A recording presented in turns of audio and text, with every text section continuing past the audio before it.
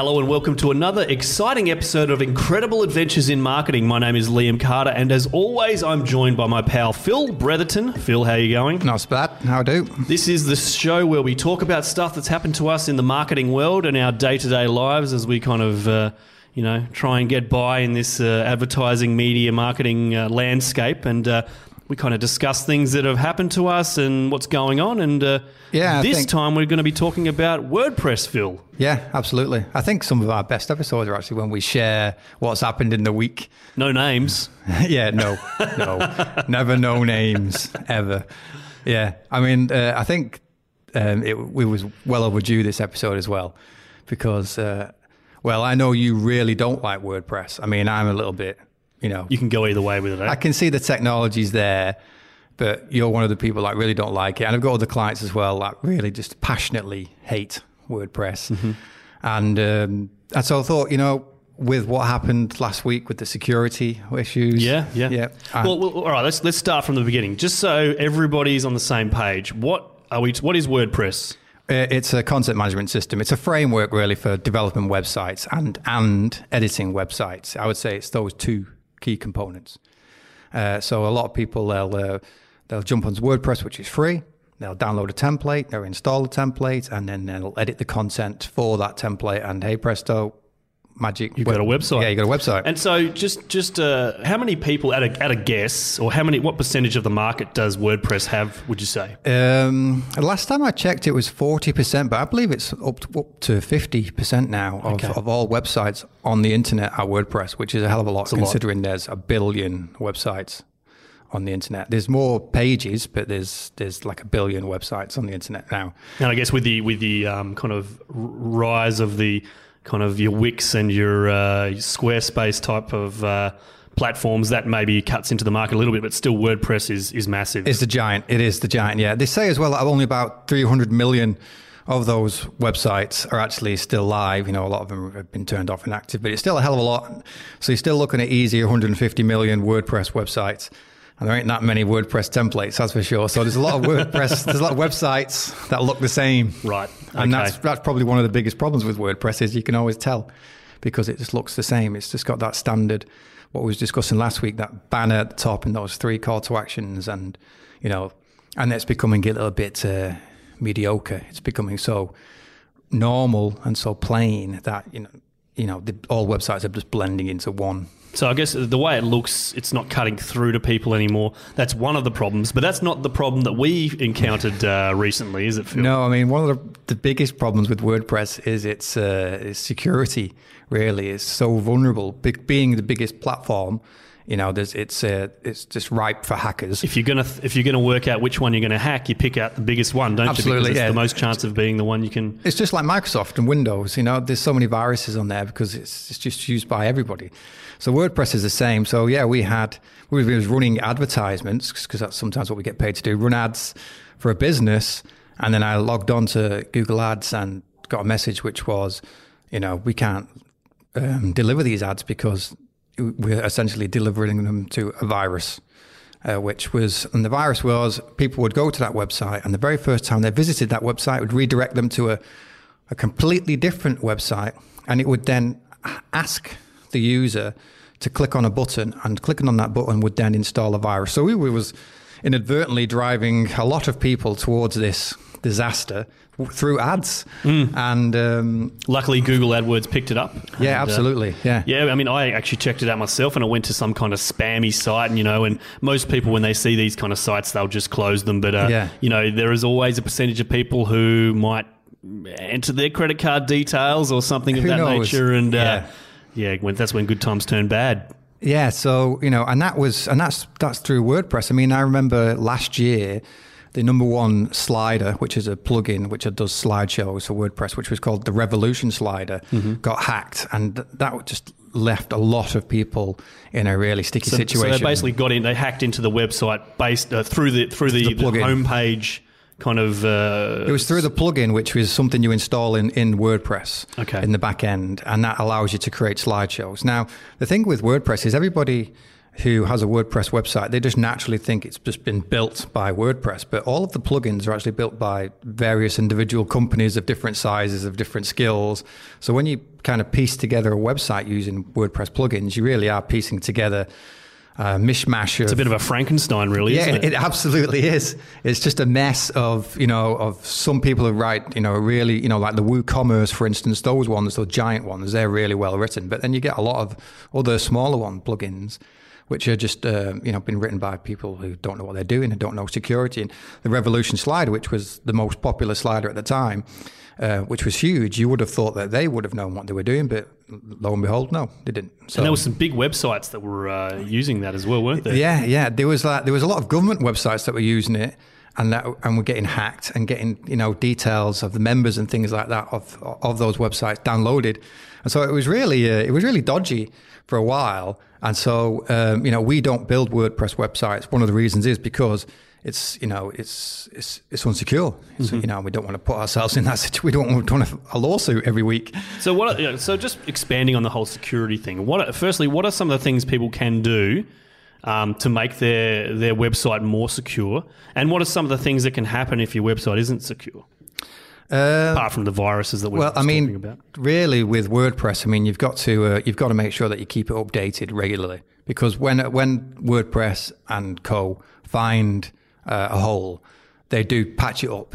But of course, if you're not following WordPress, if you're not keeping up to date with the updates, you're going to be leaving yourself vulnerable. So what you need to make sure is that you keep your WordPress website updated. And the problem with that is updates, have a tendency to break things. If you've got a custom plugin or a plugin from somebody else, and it was developed for a previous version of WordPress, and you update WordPress, well, then there's a high chance that it will break. And so because it's been made by anyone from a hobbyist through to a big company, and they don't all talk to each other, I guess. Yeah, and it was developed for WordPress at the time, not the WordPress which is the new version or the new updated version. And I think people who have WordPress websites are aware of this, and so they're reluctant to update their websites. So it makes a lot of sense, if every time you update your website, there's a chance of it breaking. Well, then you don't want to do that. But you really, for security's sake, you should. So that's the first thing that you can do, is to update it. And what was the other question? It was what can happen? Obviously you can get a virus. Yeah, well, anything can happen really, because you can once you've hacked in, you can upload files. And those files can do anything. They can redirect your website to another website. They can capture your keystrokes, for instance, is another thing they can do, which is really potentially dangerous. They can redirect you to something that looks like PayPal, but it isn't PayPal, and then capture your keystrokes, for instance, and things like that. They can capture your email address. They can download cookies to your website. They can do anything a regular and legitimate website can do. Once it's been hacked, it can be used to, do no good, really. So, yeah, security is a big thing with WordPress. And it's funny, actually, because we've got this list here of things we're going to discuss. We just jumped straight down to security. Oh, we went right. Sorry, I just got ahead of myself again. Yeah. Well, that's because you're passionate about WordPress, your hatred for it. But I've only got love for the people out there, even if you do like WordPress. It's interesting, actually, because one of the first thing I've got on there is, why do people go to WordPress? I think it's just been marketed so well, but also it's a platform that allows people who aren't really developers, who don't have those skills, to build websites. 100%. The first website that I ever built was a WordPress one, just because it was free and it kind of seemed easy to use. And download it, plug and play. It's you just don't know what you're doing, and because of that, the people who build those websites advocate for those websites, and so that's kind of filtered down to the regular business person and then to the hobbyist, etc. And it's just grown. It's grown. So at no point is there any real legitimate reason why you should pick WordPress over Joomla or Drupal or any other one, Squarespace, anything really. It's just that, so many developers use WordPress that it's almost been forced into people's perceptions and ideas that they should also be using WordPress. Just as a web developer, what do you think about these kind of online platforms for your Squarespace and your your ones like that? What do you think about those? I don't mind them. Obviously, Squarespace is the number one. Mm-hmm. Big podcast advertiser as well. So that's a good thing. the websites again start to look a bit samey. And it's one of those editors. I mean, this is a note I've written down further down. It's another drag and drop editor, and you can slightly adjust margins and things like that. But of course, whenever you're doing that in your desktop view. All of these editors, when you look them on YouTube and you see how they're to use them, they're always showing you how to build a website from a desktop view. But nowadays, 60% of website visits happen on a mobile phone. So what you're doing on a desktop really, it's only accounting for a smaller and smaller fraction of your visitors. So they look impressive, but when you're carefully spacing things out on desktop view, you've got to ask yourself, what is it going to look like when it gets condensed to a mobile view? And that's why I'm not really a big fan of those drag and drop editors, because when I'm coding a website, every block or every box, for instance, I have to consider how it's going to look on a desktop, on a tablet, on a mobile phone, and I have to continuously play around with all the views. So I have to switch between all of those views, platform, iPad, iPhone, Mac, desktop, laptop. I have to keep switching around those to make sure that the website still kind of holds together and stays looking good. Whereas when you're doing it through yourself, through Squarespace, unless you're really a professional, that's not something that's going to occur to you. You're just going to assume that it's just going to all piece together and look good. And often it doesn't. I mean, I've seen a lot of websites built by our competitors, and I've looked at them on, like, say, an iPad Pro, which has got a really odd resolution, but it's still a very popular tablet. And those websites have fallen apart, and that's by professionals. So to actually hand over all of that just to an amateur to do it themselves, I just don't think it's the right choice. These are the considerations when you can either build it yourself or get a pro to help you out to do this kind of stuff. You don't learn all these things overnight. That comes with experience, and it takes a lot of time to pick up this kind of stuff. And I don't really. I mean, unless you're a startup who's like really cash strapped and you just want to kind of test the market and get expressions of interest, that's the only time I would say build your own website. When it comes to actually converting visitors into sales or customers or calls or getting any kind of engagement from your website, absolutely, I think you should go professional, because you want a website that doesn't look like everything else. It looks new. So it's got that immediate wow factor. So as soon as you come and land on the website, you're immediately blown away. And that's what really hooks you in. Without that hook, everything else is pointless. All of the about us pages and team pages and all that stuff, which we spoke about last week, all of that's nonsense and should just be completely ignored, really. What you should focus on is a really impressive design, one which is unique and has that kind of, like I said, hooks you in right from the start. It's funny, actually. We talk about WordPress, we're giving it a bit of a hammering, but there's a lot of WordPress followers out there which are quite religious. It's like, are we going to get some hate from this podcast? We might. Okay. There's a lot of like Mac. It's like Mac followers, aren't there? They would be people who love WordPress. You criticize WordPress on any kind of forum, and that's it. You're going to get attacked. And I know, because I've done it myself for fun. Sometimes been a bit devil's advocate. I think it's called trolling, isn't there, Phil? Or it might be. Okay. Yes. Okay. Yes. Yeah. But it is the internet. Everyone trolls every now and again. Sure. And another thing which I really don't like about WordPress, and again, it's because I'm a developer, is I can look under the hood. It's like I'm a mechanic, really. I can look under the hood and I can see. But it's not WordPress's fault. They weren't. They didn't intend for you to have a website which is just a complete mess of code, of plugins and millions of style sheets and images and loads of things just all being requested at once. And you can only, on the internet, your website can only pull a maximum of 8 things at one time. 8 resources, images, style sheets, JavaScript files, only 8 at once. So when you see these WordPress websites and they have literally 60, 70, 80 resources all being requested at once, there's no reason. There's no why WordPress websites are often really slow, because they have to go through all of those requests before they can even just show the website. And that's the other thing, isn't it? When people get to the website, if it's taking forever to upload it or to load up, etc., that's one of the things that a professional web developer can help you with and make it nice and light, nice and clean. Yeah. If you're doing it yourself and using massive images throughout the website. If you're just installing things that you like without any kind of consideration as to how intensive they are on your resources, you just end up with a really slow website. If you don't need it, get rid of it, eh? Yeah, absolutely. And the other thing as well is with plugins, not a lot. They don't often match your theme. So you have all of these little kind of parts of your website which looks odd and doesn't look like it's part of your website, and so they look like, as you said, like some kind of Frankenstein's monster. And it's not WordPress's fault, because this is why I said I don't particularly hate WordPress. It's just that this is the reality of the situation. 99% at least of all WordPress websites are a mess of code, of junk, plugins, security holes. It's not WordPress. It's just how it's been executed. It's the reality of the situation, and that's why we don't want a part of that. We don't want to be part of that nonsense. Funny enough, I was watching a YouTube video the other day, and it was an ad. An ad came up for this company called Duda, and they've got this platform called Duda One. And I've always been a bit careful about criticizing WordPress, but these guys who are built their own platform really hammer WordPress. I mean, they go in with the ad and they say like using WordPress is like carving a chicken with a hacksaw, or blow drying your hair with a leaf blower. Are we edging to get these guys as a sponsor or something? Is that how we're working? No, it's just that it's just that I've always been a bit reluctant to just go hell for leather at WordPress. But I'm starting to think that, we should be using it, from our own marketing perspective, we should be using that as a strength, really. We should be saying how we are offering a WordPress alternative.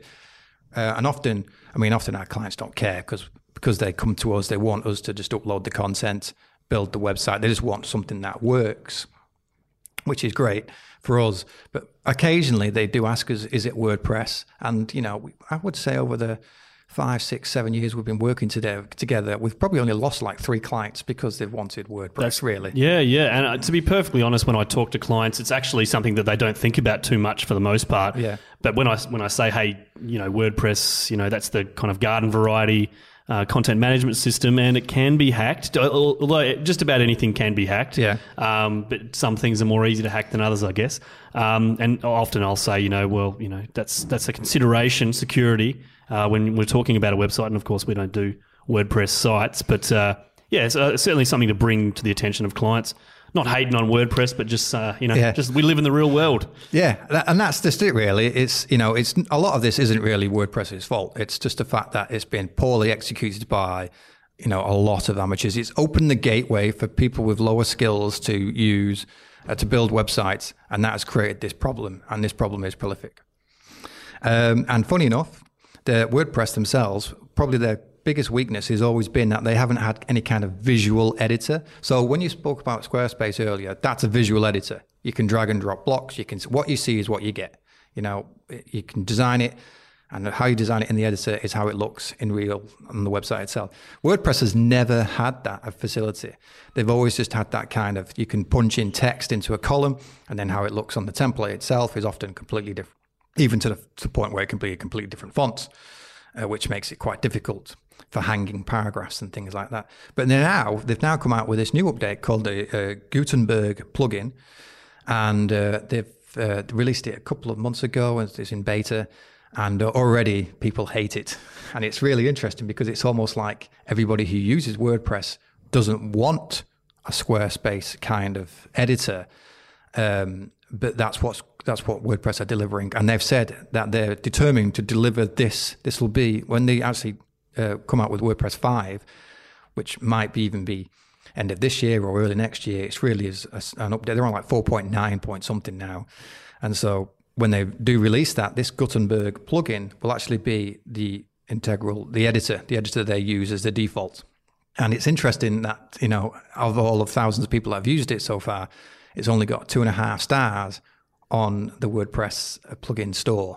So that's going to be really interesting to see if people start to get put off with WordPress and shift to these other platforms, platforms even like Drupal or Joomla, ones which, again, don't have that visual editor, just to return to that simple natured way of editing websites.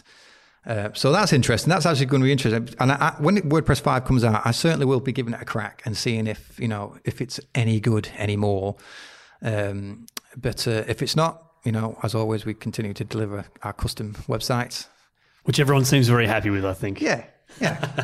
Well, thanks very much for that, Phil. I wanted to do a big shout out to our very special producer today, Tim. Thanks very much for helping us out today. You can catch up with Phil. Where can we find you on the internet? As usual, just Google Incredible Co. Check it out. Very good. We're at ozcastnetwork.com. You can find us on you can find me on the Breaker app. Check out the Breaker app. It's on iPhones at the moment only. My handle there is Podcast Fiend, so come and say hi there and check out some of the podcasts that I'm listening to. And creating. And creating. Yeah. What's that one you do normally? Oh, we won't go there. We'll leave it right there, everybody. But thanks for listening, and we'll catch you next time on Incredible Adventures in Marketing. Cheers.